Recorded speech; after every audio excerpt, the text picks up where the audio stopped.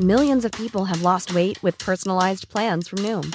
Like Evan, who can't stand salads and still lost 50 pounds. Salads generally for most people are the easy button, right? For me, that wasn't an option. I never really was a salad guy. That's just not who I am. But Noom worked for me. Get your personalized plan today at Noom.com. Real Noom user compensated to provide their story. In 4 weeks, the typical Noom user can expect to lose 1 to 2 pounds per week. Individual results may vary. Ryan Reynolds here from Mint Mobile. With the price of just about everything going up during inflation, we thought we'd bring our prices down. So to help us, we brought in a reverse auctioneer, which is apparently a thing. Mint Mobile Unlimited Premium Wireless. How to get 30, 30, bit to get 30, bit to get 20, 20, 20, bit to get 20, 20, bit to get 15, 15, 15, 15, just $15 a month? Sold! Give it a try at mintmobile.com/switch. $45 up front for 3 months plus taxes and fees. Promo rate for new customers for limited time. Unlimited more than 40 gigabytes per month. Slows full terms at mintmobile.com.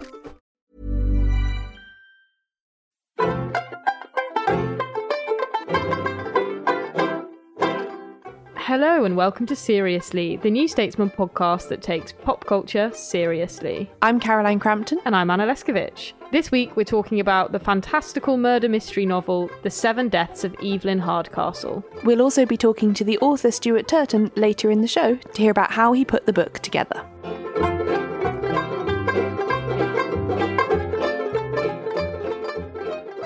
Hello. Hello. Welcome back to another episode of Seriously. This is our second book club special in which we're going to be talking about the novel The Seven Deaths of Evelyn Hardcastle, which is a Miss Marple era style murder mystery. And it's a book that Caroline has been really excited about for a while, haven't you? Yeah, I first saw the cover of it on Instagram like end of last year and read some sort of early press that basically said that it was, I think the line that got used all the time was that it was like Gosford Park plus Agatha Christie by way of Inception. Oh yeah, that's good. I like that. Some kind of like Groundhog Day, time hopping, body swapping murder mystery. And that's exactly what it is. In many ways, it has lots of the conventions of what gets called a golden age crime thriller. Mm-hmm. It's set in a country house. It has a defined cast of characters. There's a lot of like aristocrats and servants and that kind of thing. But in several very important and distinctive ways, it is not like that, I think it's fair to say.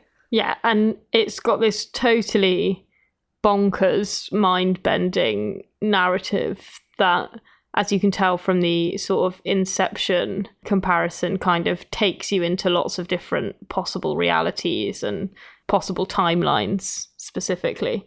So, yeah, I mean, it starts off, I feel like, in a fairly conventional murder mystery style, which is we've got this nameless, faceless character lost in a forest who like doesn't know who they are or why they are where they are. And I feel like amnesia used in that way does quite often happen in like crime novels.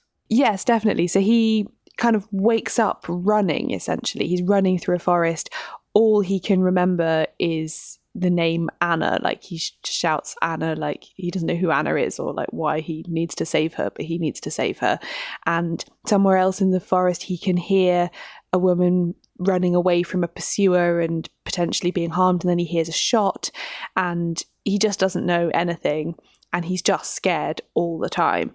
I didn't really notice this to start with, but I did once I'd got a few pages in, that everything's in the present tense, which is quite unusual, particularly for a historical novel to have something written in the present tense, because you know, often you're talking flashback or you're inviting the reader to like look back on something, but the whole idea, I think, what the author's trying to create is the sense that you find out things exactly the same moment that the narrator does. Totally. And this idea of being like dropped in a situation totally contextlessly.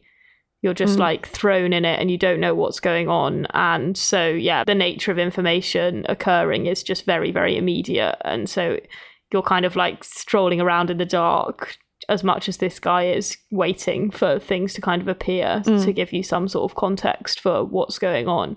And I think when I first started reading the novel, one thing that, you know, when you read a novel, often the blurb kind of gives you the first setup, the immediate premise that you get when you open to page 1, and there's a real disconnect in this novel between the name that is in the title on the cover and the sort of blurb of the book and where you are in the beginning, because you hear there's been a murder, but I thought the person murdered was called Anna, not Evelyn Hardcastle, and none of the named characters seem to be around us at this current moment in time and stuff. So it's a good way to kind of make you feel really confused and like you are dropped into the middle of something you don't really understand. Yes, exactly. So we're being a bit careful about spoilers in this chat because we feel like this is a novel that really repays reading without any understanding at all of what's going to happen. So just look out for some mild spoilers ahead now, and maybe finish the book and then come back to this if you are partway through. So yeah, after our time with the first character, the really shocking thing that happens next is that the same consciousness wakes up in another body and gradually realizes that he's seeing the same day replayed but from inside a different person. And that is not something I was expecting to happen at all in a kind of Agatha Christie era novel. Totally. It's really, really bizarre, and I think it does take a little while to wrap your head around because, for a start, you know, we think that what's happened is that there's been a case of amnesia, that this guy doesn't know who he is, and then then you slowly begin to realise that actually the essence of this person, the soul, whatever you want to call it, the sort of disembodied figure inside this body relates to a totally different person who, you know, we don't even know if he has a connection to any of these people at this party. And then, yes, as this kind of weekend-long party continues at this mansion, the titular Hardcastle's mansion, he moves into the body of different guests every time that he wakes up in the morning. So it's kind of like Groundhog Day, but if, you know, Bill Murray then was whoever else is in Groundhog Day each time. Yeah, exactly. And he has this, as he gradually gets better at understanding what's going on, because obviously for the first like 50 pages, I feel like the narrator is just going, what, the whole time in the same way that you are. Once he kind of starts to understand the mechanics of this bizarre situation he finds himself in, he has this weird sense of like seeing himself walking past him in the body of other people, and he knows they're all not him. But, you know, for instance, one of the bodies he inhabits is of this really fat banker called Lord Ravencourt. So at one point he like crosses paths with, so they get called hosts, like his current host crosses paths with that host, and he realizes that he's like watching himself taking actions. And so you quite quickly get into the, I feel, quite common tropes of time traveling sci-fi type stuff, where you get into questions of like, can I change the past? And like, is everything preordained, or if I act differently, can I make something come out differently? Can I sort of change the outcome? Yeah, and kind of in that very typical time travel way, I always think of it from Prisoner of Azkaban, Harry Potter and the Prisoner of Azkaban, but you start to see people doing things which cause events that you've already seen. So, for example, a mysterious letter turns up and surprises the main character, and then later we see him writing it to himself, and that kind of thing. Yeah. So you get a sense of the circularity of this day. And then there are these kinds of other figures who are sort of instructional almost figures. So obviously they're all the kind of innocent, normal people at this party. Then he knows that he himself is some of these guests, you know, inhabiting them, as you say. And then there's also some other kind of people who seem to be totally aware of his situation and seem to know how this like bizarre, fantastic experience has been engineered. One of them is this person just called Anna, and he doesn't really know anything about her. Then there's someone who turns up in a bizarre mask and disguise. And then there's someone kind of shadowily known as the Footman. And so there are all these, and then he often meets himself, who giving himself advice. So there are these kinds of 4 separate forces all trying to kind of influence and instruct him. And basically the premise is like, if you solve the murder of Evelyn Hardcastle, then you'll be freed from this never-ending hellscape where you wake up as a different person every day and don't know who you are or where you're from. So in that sense, that felt quite Black Mirror-esque to me, this idea that like you don't know what's happening to you, but you have to achieve this task and then you will be free to resume your normal life even though you don't know what that is. It's that kind of bizarre mind control, the idea that you can put someone's mind in the body of something else experience that for me is quite Black Mirror. And heavy spoiler alert now, something that I thought was interesting about the approach to this was that you never find out what the quote normal life of the central character is. You get a little bit of discussion at the end, but I feel like that comes from a slightly unreliable source, and he never remembers. Essentially, he never wakes up in his actual body going, "Oh God, that was a terrible dream." Like that never happens. So you're just left with the sense that Blackheath House is the place they are. That's where the house party is taking place. You're left with this odd feeling that, although you're told Blackheath House is not real and that it's just this like awful construct, almost like a prison meant to torture bad people in this constant loop, you're left thinking, well, if it's not real, then what is real? Because we haven't been shown what's outside of it. So I found that quite unsettling and a bit disturbing, because one of the tropes of detective fiction that is one of the reasons why people read it almost as a comforting thing, even though it's about like violence and death, is the sense of finality and judgment it gives. So like an awful crime happens, and the moment when order resumes. Exactly. Order resumes, the crime is solved, the murderer is punished, and everything can go back to the way it was. Whereas we never get that satisfaction of like, and it was all a dream, or you passed the test. You never get the sense of like, it's just... And the village slept soundly in their beds, knowing the murderer was locked up once and for all, because another big theme of this novel is the capability that every single human being has for violence and, you know, quote, badness, and how far any person is bad or good, which obviously these are big themes of all crime fiction, but it's particularly explored. With the day repeating itself, people sometimes act differently to how they did the day before. And that really invites you to ask, like, well, what's the difference between this guy who commits a murder and this guy on the day that he chooses not to commit the murder? Where is the essence of that person? And how far can a person ever be rehabilitated for dark crimes and so on? And I think that's one element where the structure kind of allows you to engage in those questions in an interesting way. But it does mean that, as you say, at the end of the novel, you're not like, well, everything's fine now, because the entire book has been showing you how like nothing is sort of ever fine, and at the same time everything can be fine if people change their ways. So it's a tough one. Yeah, exactly. It's random and senseless in a way that something like an Agatha Christie never really is. That's an important point of difference, I think, because as you'll hear in our interview with the author, he's a massive Agatha Christie fan and like first embarked on this project decades ago, essentially because he wanted to try and write something like she did. But I think he has like grown away from that like straight pastiche idea, and he's tried to make something obviously of his own. So what were the sort of highlights and the low points of this book for you? I think the highlights for me, I love how broad the cast of characters is. I love that sense of, you know, we've got loads of potential suspects, which is something that is so good about Agatha Christie, but is brilliantly done here. And the sheer amount of twists and turns. I mean, this is a 500-page novel.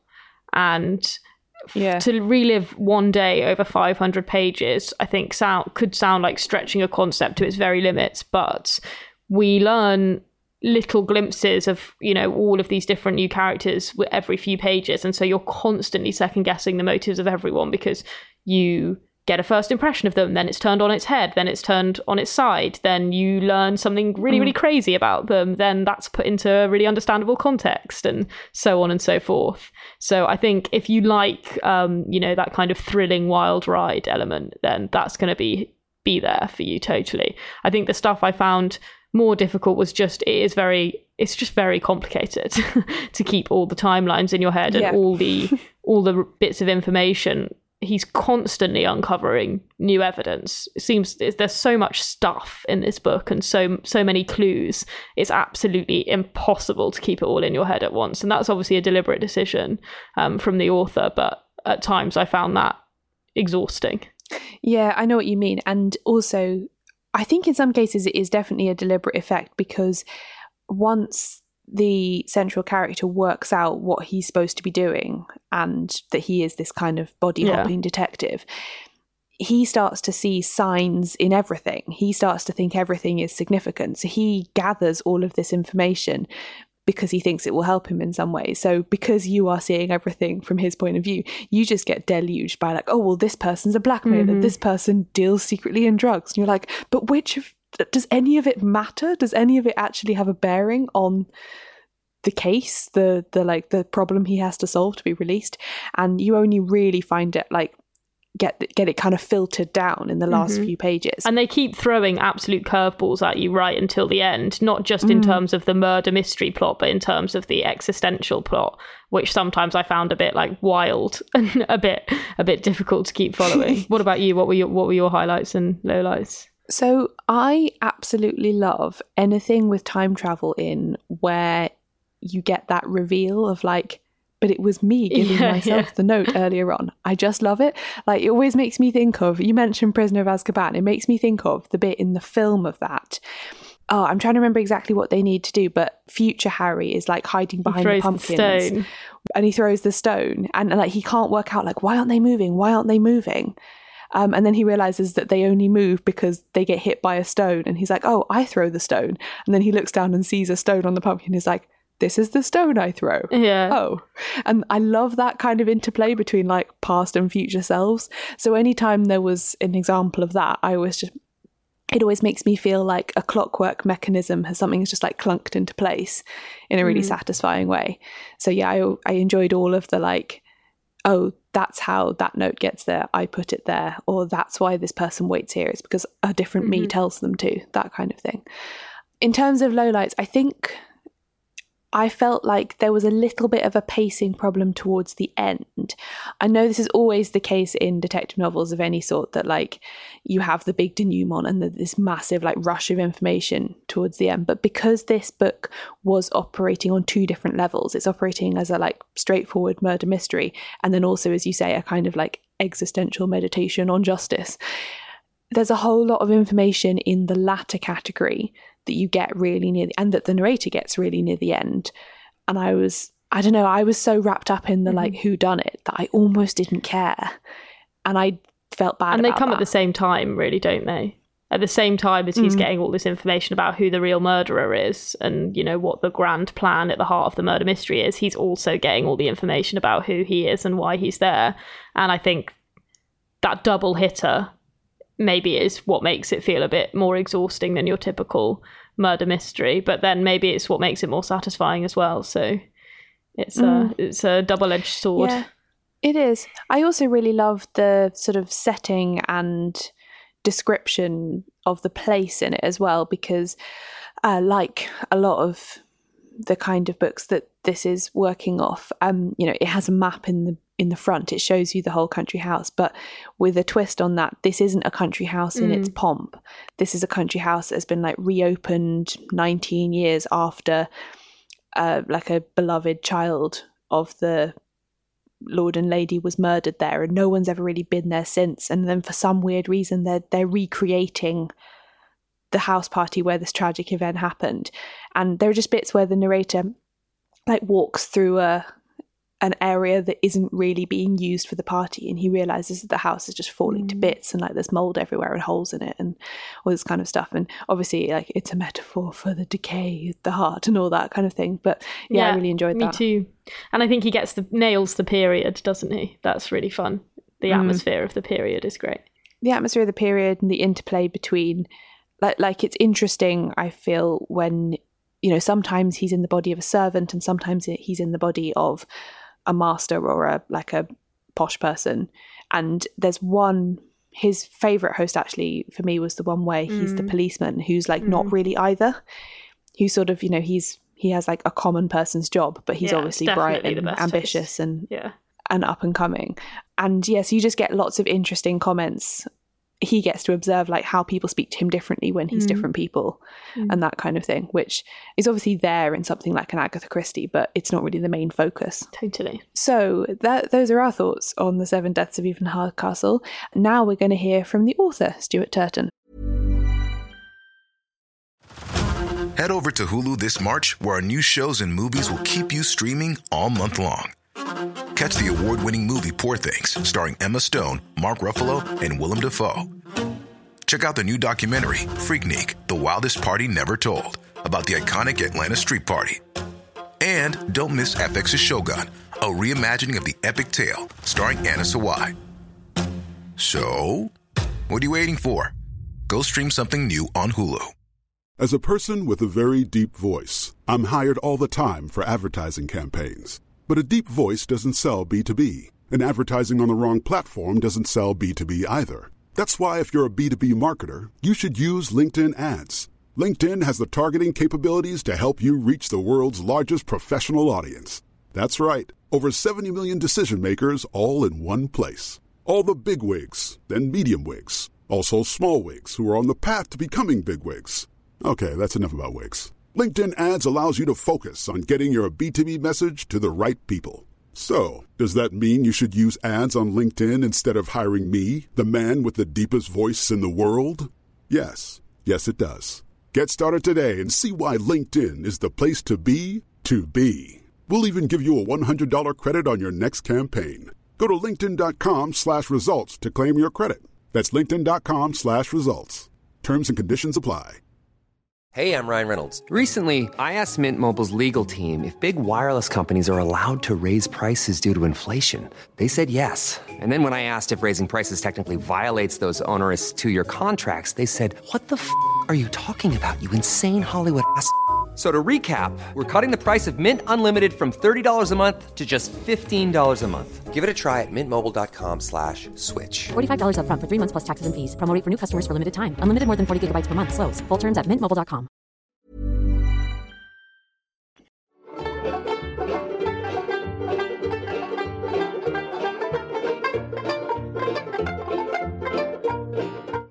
So now I'm joined by Stuart Turton, the author of The Seven Deaths of Evelyn Hardcastle, who is going to tell us a little bit about how he came to write this extraordinarily complicated thriller. Stuart, thank you very much for joining us. Oh, no problem at all. Thanks for having me. So, as I said, your book is very, very complicated in terms of its plot. Could you tell us a little bit about how you came to conceive of something like that? This is one of those questions that I feel I should have a really good answer for. And I've been asked it enough times and I never quite get there. I think it's because a lot of people use the word inspiration, which is kind of like, it's not what happened with this book at all. It took about 12 years for the idea to sort of congeal in my head. So it kind of settled like sediment. What initially happened was that I wanted to write an Agatha Christie novel. They were the first books I ever devoured. I loved them to pieces. I loved what she did with them, the way everyone was a promise. Like, she would give you one of these books, she would give you all the characters, she would give you the mystery, and she would tell you that the clues were in front of you and you could solve it if you just kept an eye on it. And basically it was a game. Are you cleverer than Agatha Christie? And 99% of the time you weren't. And I loved that. I loved that as a kid, and I wanted to do that. And I think I wanted to do that before I even ever wanted to write a book. I didn't quite know. I just wanted to write one of these Agatha Christie things and come up with something like that. But then, I mean, that's 8 or 9, and then I come to do it when I'm 21, 22. And I have absolutely no idea how you write an Agatha Christie book. I sit down and I stare at it, and I'm like, the best person who ever wrote Agatha Christie books is Agatha Christie. And she wrote all of them. She wrote 60 odd of the sodding things, and she used every twist. She used every great plot. I mean, really selfishly, to be honest. Like, she just strangled the life out of the Agatha Christie genre by being Agatha Christie. So that was, 22. And I think I just sat on it for about 10 years. I'm 38 now, to give you an idea of how long this has been with me. Over the years, being a child of the 80s, things just congealed around it. So the Quantum Leap, I don't know if you ever saw that show. That's where the body swapping angle sort of came from. I loved that as a kid. And then Groundhog Day, that idea of the time loop, that congealed over the top of that. And then at some point, it was just there waiting for me when I came back to this idea. And I started writing it about 5 years ago. And then, of course, it was just a process of kind of like threading a story through the middle of all that mechanics. And that realistically was, well, how do you write a mystery where you have a time-traveling time-traveling detective who could just go to the end of it and see what happened. So I had to work backwards from that. So a long-winded answer to the question, but yeah, it took a very, very long time. So yeah, in order to, as you say, prevent just the detective magically solving it with his magic powers, you did have to set in place some sort of rules and structure.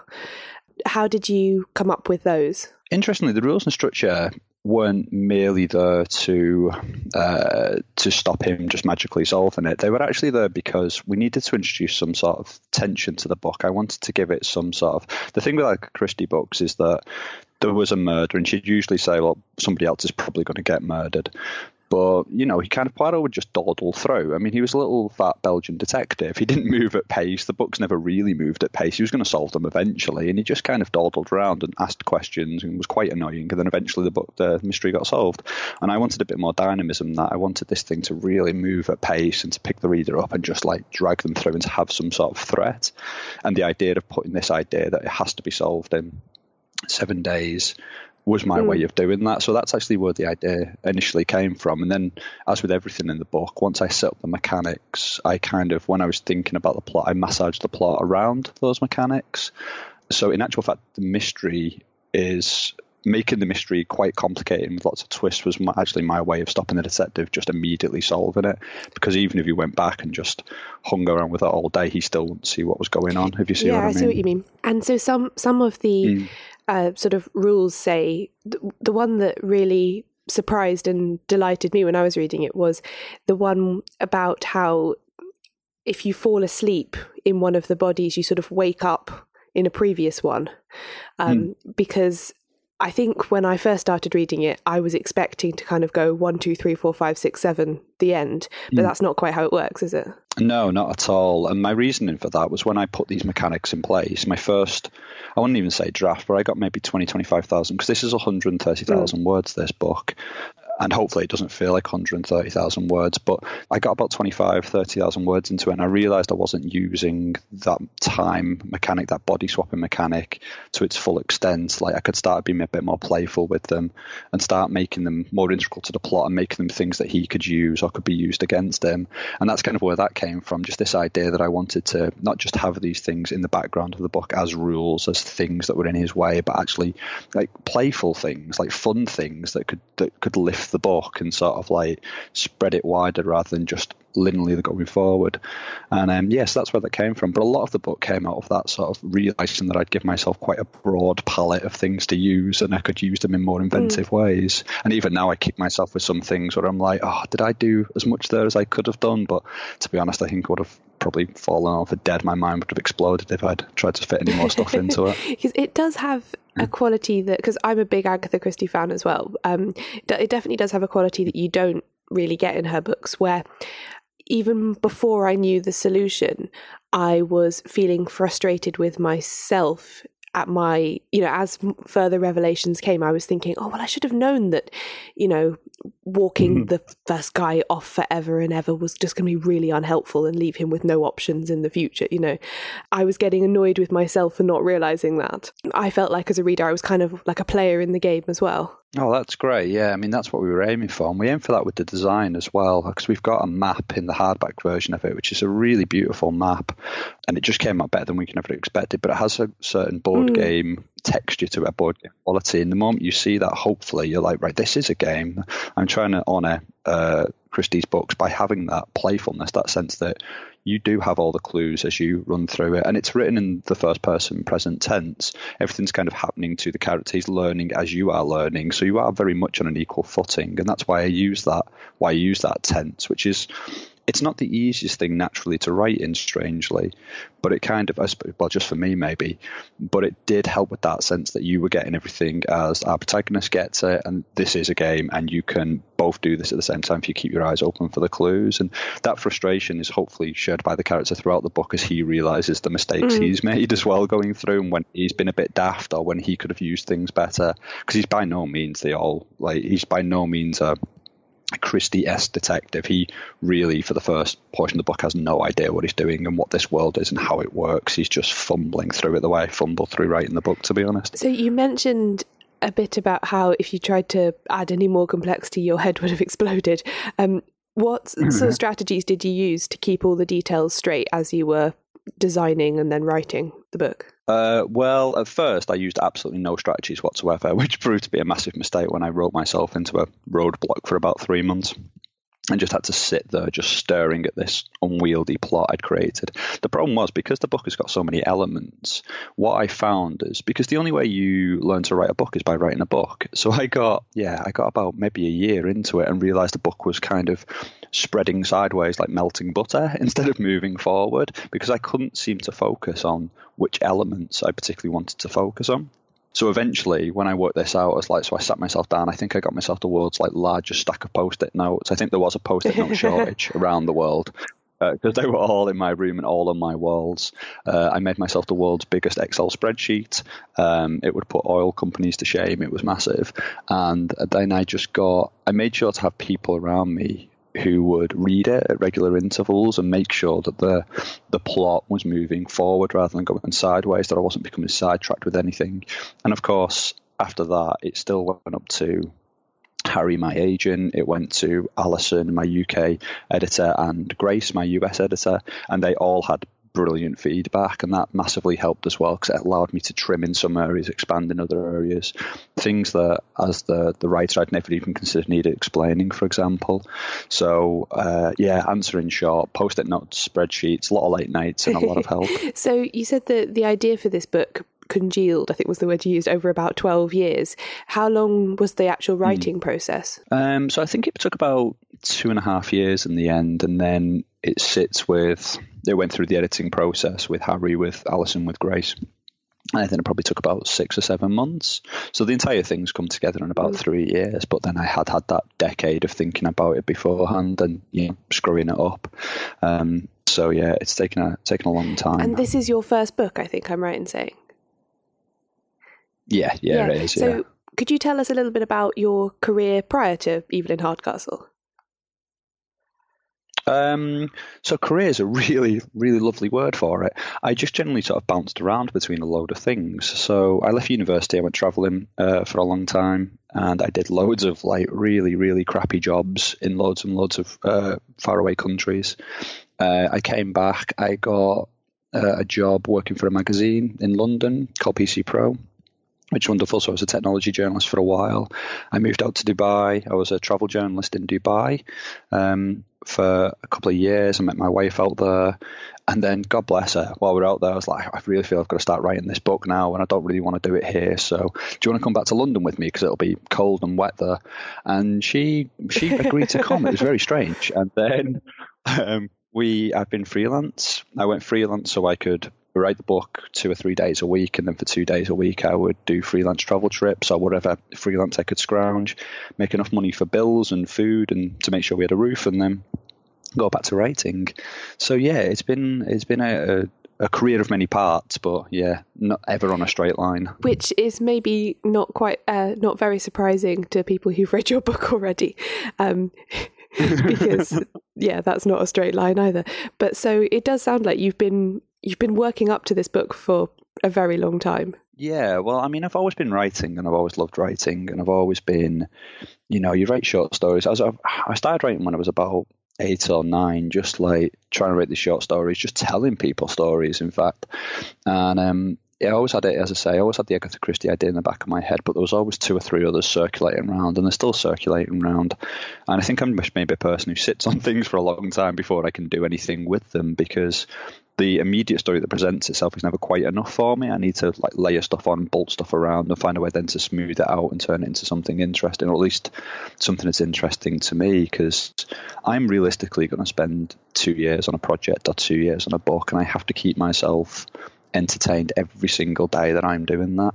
And if there's any one day where I'm bored, I'm completely terrible, I will just switch off and I will go outside and do something else entirely. So I've just got to make sure it constantly holds me and it keeps changing. And I think that's possibly why this book ended up the way it did, and why my next book will probably go the same way. But everyone's going to take a lot of sitting on, a lot of thinking about, and then a lot of writing. And do you have, this is one of those questions that I always ask people, do you have a kind of writing process? Yeah, I do actually. So I it's really strange, actually. So it comes in two parts. Before I can ever start writing, I need to understand who my characters are. So what I do is I call them character Bibles.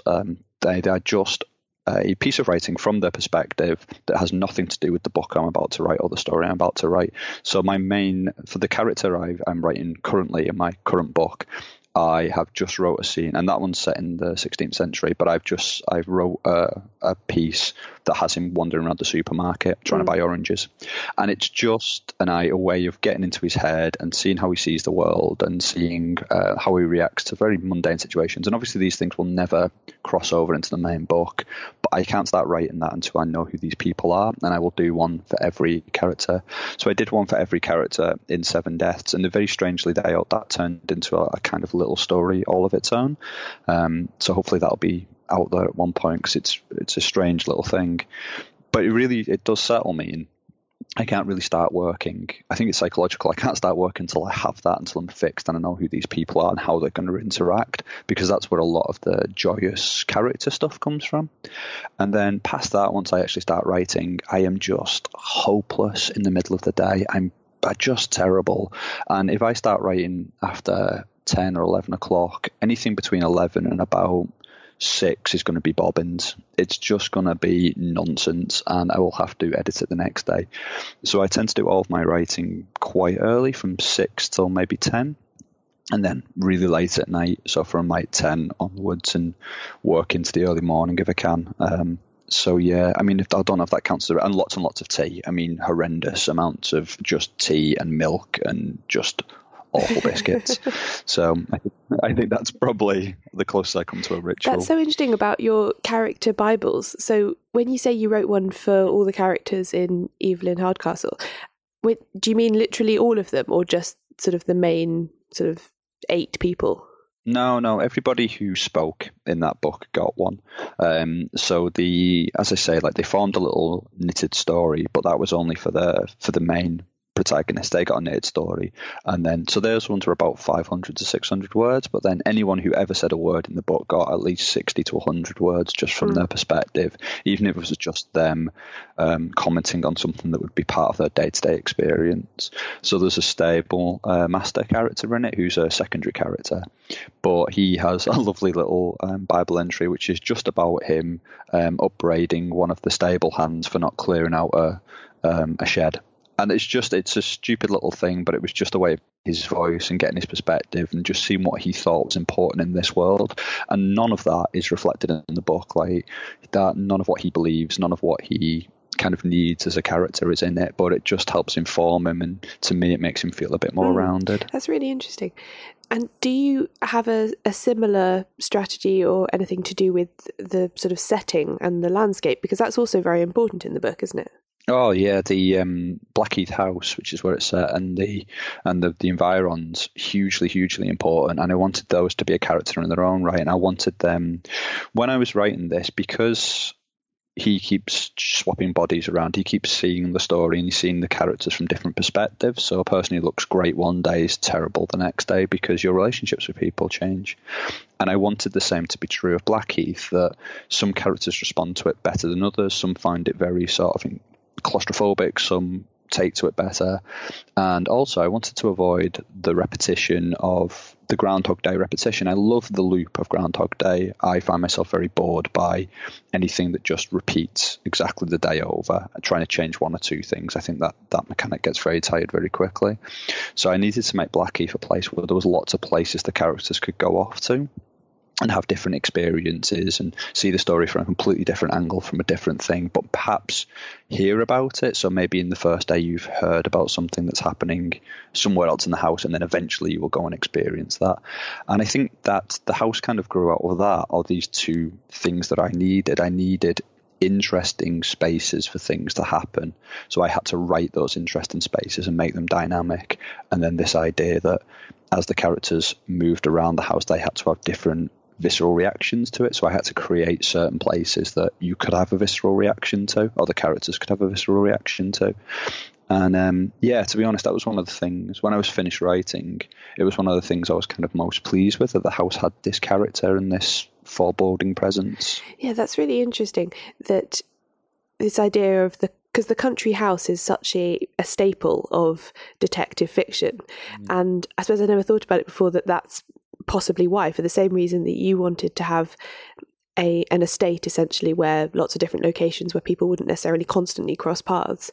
I suppose that's as true of Christie. You know, she needed the different areas. She needed there to be a lake and some stables and a lodge and all that kind of stuff for the purposes of the plot. Exactly, yeah. And also, well, as you say, for the purposes of the plot, you need a murder to be committed and you need a reasonable explanation why all of these people could possibly have done it, and simply sticking them in an enclosed area is one way to do it. It makes sure that none of your suspects can say, oh no, I'd nipped into town for some milk, or they have to be in a reasonable, well, that was only 10 minutes away from where the murder happened, so you could get there. It just keeps everybody in the game. It keeps everyone in play. And again, it goes back to the idea of a game, doesn't it? That there is a board. Like, it is just, that's all it is ultimately. Like a country house, the rooms, the lake, the boathouse, they're all just places on the board, the places where your characters can move to. And you always find out in Agatha Christie that someone claimed to be one place, but they were actually the other place, where they were having a secret rendezvous or something. And again, you wouldn't get away with that if it was any larger than a country house. Yeah, that makes sense. So let's talk a little bit about the feeling of sort of threat and foreboding that you mentioned, because for me, a lot of that was situated in one particular character, and that of the footman. So could you tell us a little bit about how he came to be? Yeah, I just wanted to write an utter bastard is fundamentally what I aimed for there. I was trying to create somebody who was really unrepentantly awful, and there's another character in there who is unrepentantly awful as well, but doesn't perhaps carry the same threat. He's a threat for our protagonist, and he's got to use him, he's got to deal with him. But the footman had to be primal, he had to be scary, he had to be almost supernatural, so you could generally believe that he was a match, because our protagonist can body swap. Like, you kill him, he'll turn up somewhere else. So it's very hard to create someone who that man would be afraid of. And that's kind of where he came out of. And weirdly, I found that when I first wrote The Footman, he had a lot more dialogue. He was a bigger part of the book. And that didn't work. Again, it's the movie monster. The more you see of him, the less scary it is. So I ended up peeling him back a great deal. And his first appearances, in the actually original draft, his first appearances came much, much later in the book. And my agent Harry suggested that we bring him forward and that we bring him into the narrative much quicker.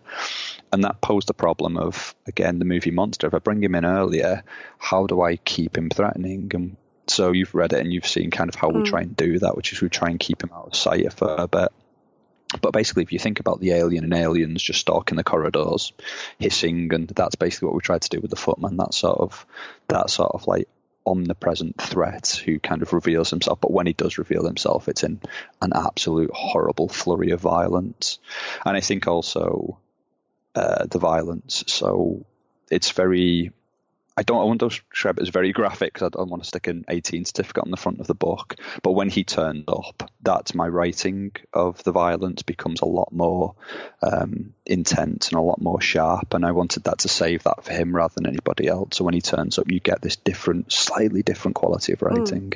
And the other character that is maybe more mysterious than threatening is the one that gets called the Plague Doctor. And I think possibly that was the most surprising element of the book to me. When I got to him, I was like, wow, I really wasn't expecting that. Yeah, I mean, the Plague Doctor, to this day, I couldn't really tell you where he came from. I knew I needed somebody to come into the book and explain the rules of it to the protagonist. And that's really hard to do because everybody at the party is just supposed to be at a party having a nice time. So I needed someone, again, who had a vaguely supernatural feel to them, who was slightly omniscient, who understood the rules of what was going on. And that kind of worked in reverse. Worked in reverse to the footman, because initially he was in the book not very much at all. He turned up, he delivered some cryptic clues, and then he disappeared again. And actually, as we went through iterations of the story, he ended up becoming more and more of a character, and he developed his own arc. And then you have to suddenly explain things like, why is he bothering to turn up in a Plague Doctor costume? Why is he being so enigmatic and cryptic, and that kind of sewed through an entirely different thread to the story that I really hadn't considered in the first draft. At the first draft, he was just Mr. Exposition. I'll just turn up, give you the rules, and then I will go away again. And that was all he was there for. So, yeah, that was a kind of, I wouldn't say happy accident because it was thought about, but it was definitely not something that was in the first even year of writing that book. And the image of the Plague Doctor, you know, just what they wear and what they look like is very arresting. And so that was what drew you to the idea of having him sort of look like that this will be completely confounding, but also it's a very intimidating outfit, really, isn't it? Yeah, and I think because obviously the origin of Plague Doctors just in, you know, during the plague and what they wore, and they thought the beaks, they filled them with things to try and keep the plague off them and all that sort of stuff. I always love the idea, though, of a doctor turning up to you in the most horrific costume that you can possibly imagine. Imagine being in a doctor's waiting office and you just walk in and he's just sat there in a massive beak mask and a cloak and looking terrifying, and then just being like, so what's up with you today? So I was just having this idea of, you know, you can imagine going to a doctor's office and just being in the waiting room and just sitting down, and then you're called in and there's just this man in this horrific, terrifying costume. And he sits you down and he's like, so what's wrong with you today? And he genuinely wants to help.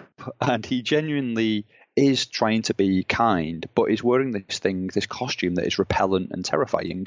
And I just like that juxtaposition. I thought it was a really interesting thing to do, because you of course judge people by what they wear, where they look. How could you trust somebody who was dressed that scarily? And that's kind of something Aidan has to do throughout it. He has to try and work out how to trust this guy, even though he's wearing this ridiculous costume. And trust is, I think, possibly the biggest theme of the book, could we say? Because in lots of different ways, but perhaps most centrally between Aidan and Anna, that he goes through many iterations of, can I trust her? Can I not trust her? What is she doing here? What am I doing here? Can we work together? Is that even allowed? Is that even physically possible? And that in itself is really compelling, the twists and turns that he goes through with that. Oh, I'm glad. Thank you for flagging that up. I really enjoyed that relationship, and it was actually one of the trickiest to write and try and make convincing, because they both are given reasons throughout the book not to trust each other, and there's lots of people who don't want them to trust each other for various reasons, and they both fundamentally understand through things that come out in the story that maybe they shouldn't trust each other, that it's not a wise thing to do, and they choose to do it anyway. And I think it's possibly I think this book is, I would never call it cynical, but the book is generally about, because it's an Agatha Christie at heart, it's generally about a lot of fairly unlikable people rubbing up against each other, and so I needed to have a core within that book of two people who were trying to do the right thing and were fundamentally uncynical about it. And they became that relationship, and their bond actually, and the way they interact with each other, was one of the real delights of writing it, because I didn't think about it too hard. They kind of very quickly as characters started, I can't even explain it, they started speaking to each other in a way that I had not necessarily intended. It was just the way the characters developed and the situation pressed them, and when they started talking and bickering and trusting each other and all that sort of stuff, it was almost, as I was writing it, a surprise to me. And there's reams and reams of dialogue, just them chatting for 4 pages, that obviously never made it into the book because it would slow everything down and possibly be quite boring, but it was just really lovely to write. I really enjoyed writing them together, and actually it was sad that I couldn't get them together a bit more in the book. Like, they're together plenty, but I could have generally just sat there and wrote them for 400 pages, just having an argument about something. Because that's kind of necessary, isn't it, to the plot, that they cross over at these certain points, but they very rarely sort of actually have call it like an event together. And actually, it reminded me of, I don't know if you watch Doctor Who at all, but it reminded me a bit of the Doctor and River Song, and the way that she's always turning up on a different timeline to him. So she remembers the previous meetings, but he doesn't, and she writes a book that is her recollections of every time they've met, and he's not allowed to look in it because then he'll know what's coming. And I always really liked that relationship, and that's kind of how this one struck me as well, that it's always really interesting when you've got a dynamic where one person knows things that the other one doesn't. Yeah, well, I I just have a real adversarial relationship with Stephen Well, Moffat. don't we just all? because Don't we all? we've never met.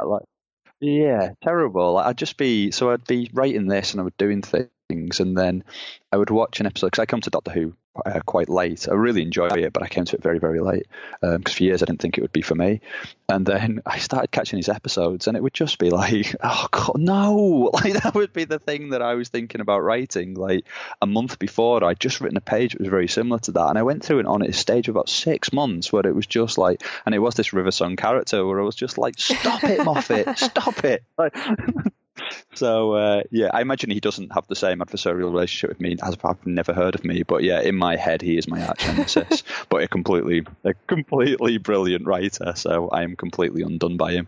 But there are definitely similarities there, and loads of them are, but I think they're kind of like reinforcing. It's nice to know that if you're doing something, that idea is obviously a strong one because somebody else is using. And I'm seeing a lot of that around at the moment. We're seeing a lot of sort of Groundhoggy Day stories turning up, and a lot of stuff about time loops. And so hopefully, I can just about stay ahead of the onrushing cultural rush. Do you have any particular idea why that might be? Because I've noticed that as well, that it is a popular trope. Do you think these things just kind of go in waves? I think so, yeah. I think it's just cyclical. I think I think with the year we're having and the 2 years that we're having, I think people would just quite like to be able just to repeat them over and fix them and make them perhaps go another way. So there might be something in that, but I just generally think it's, a couple of writers, you get them on television, you get them on movies, and then everybody else picks them up because that is the current trend. They write them, they do something slightly different. We'll completely exhaust it. The entire be a wasteland, an imaginative wasteland in about 5 years, and then we'll go back to doing psychological thrillers. So yeah, I think it's just the current prevailing trend, but it's quite nice to be part of, I think, because it's interesting to put your book into that sort of canon, as it were, and see how it stands out and see what's different and see what you did differently from these other writers and these other filmmakers and television showrunners. You mentioned that you're obviously writing your next book at the moment. Is the sort of time looping Groundhog idea something that you think you'll ever return to, or was it just for this particular story? No, it was just for this particular story. So I want to take every idea that I have and treat it with respect and give it what it needs, rather than just trying to impose a mechanic that I was successful with in the past. So no, I mean, unless I came to another story which I thought you could use it well and could use it in entertaining new ways rather than retreading old ground, but I can't see myself ever going back to it. This one, the second one, is going to be something entirely different. It's going to have a lot more fact to it, and it's going to be a lot more expansive. Is there anything else you can tell us about it? You said it was set in the 16th century. It is, yeah. So not much I can say about it, just because my books get changed so much between the initial idea and what actually ends up on the page and what you may be reading in the future. But I'm aiming for something which I'm hopefully calling epic detective fiction. So it'll hopefully expansive is the thing. So you're sticking with the detective genre, if we can call it that. Yeah, I think mysteries. I have an idea for 3 mysteries, which I'd really, really like to write. And then I don't know what will go after there, but for the moment, that's kind of what's in my head. And yeah, they're all different from each other. I think they're all different from what's kind of around at the moment, and I can see myself being able to put like an interesting spin on them and maybe twist them around a little bit and take them from different angles. So and then again, post that, we'll see where it goes, but that'll be a long way down the road. Well, I think that's everything I wanted to ask you. Thanks again for joining us. The 7 Deaths of Evelyn Hardcastle by Stuart Turton is available now.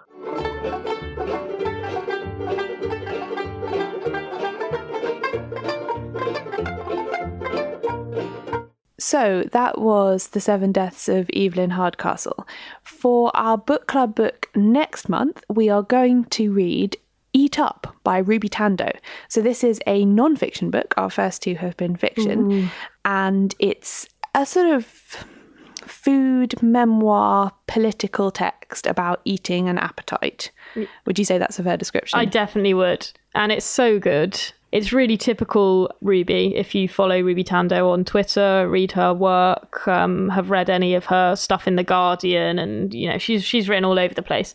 But she's very funny whilst getting across a very clear point about essentially how detached we've become from the fact that food is meant to be like a nice, fun thing to do. We're supposed to enjoy eating. It's meant to be pleasurable, and you're allowed to eat whatever you like in that vein. It's such a shockingly simple thing to say, but it's actually obviously quite radical because we are in a culture that just so doesn't think that that's part of how we should form our diets, really. So it's a really interesting combination of things. Yeah, the aspect of it as well that I think is going to work really well for Seriously listeners is how much she writes about the presentation of food in popular culture. Totally, yeah. There are some really gorgeous bits of writing about, for instance, like food in Moonlight, like the diner scene in Moonlight and stuff, and then she like spins all theories out of that about how we're thinking about food at the moment, that's the film that, say, should have won Best Picture last year, all that kind of thing. Yeah, exactly. And even just smaller like gestures towards stuff, you know, where she's talking about her own memoir-y stuff about how she feels about food, and then she'll be like, you know, like I love how they do the eggs in Moonstruck or something, and it's just like a small gesture but that tells you so much about what's nice about food, that it can extend beyond just how it tastes in your mouth or the things that we find enjoyable about food. So yeah, cannot wait to talk about that in more detail and to hear your thoughts, listeners. So yeah, Eat Up is available now, so grab yourself a copy or get the audiobook, start reading, and then let us know your thoughts on seriouslypod@gmail.com.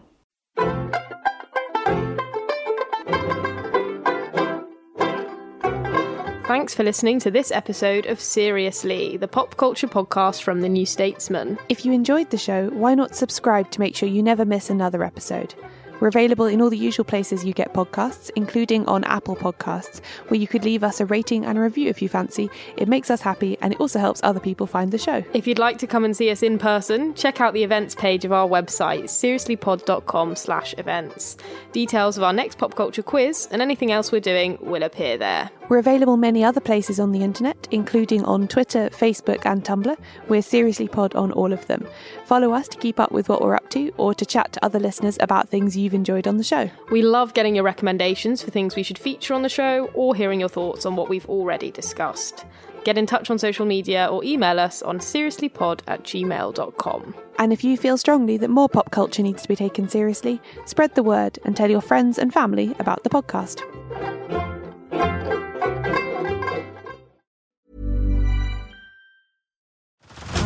Head over to Hulu this March, where our new shows and movies will keep you streaming all month long. Catch the award-winning movie Poor Things, starring Emma Stone, Mark Ruffalo, and Willem Dafoe. Check out the new documentary, Freaknik, The Wildest Party Never Told, about the iconic Atlanta Street Party. And don't miss FX's Shogun, a reimagining of the epic tale, starring Anna Sawai. So, what are you waiting for? Go stream something new on Hulu. Hey y'all, Darius Rucker here. You know, a lot of people ask me, what inspires your music? And one of the big things is a strong sense of place. That's why I love my home state of South Carolina and want to share the awesome things it has to offer. From the beautiful mountains down to the sunny coast, it's got it all. Not to mention two of my personal favorites, great golf and amazing food. Come see why I love this place. Visit discoversouthcarolina.com.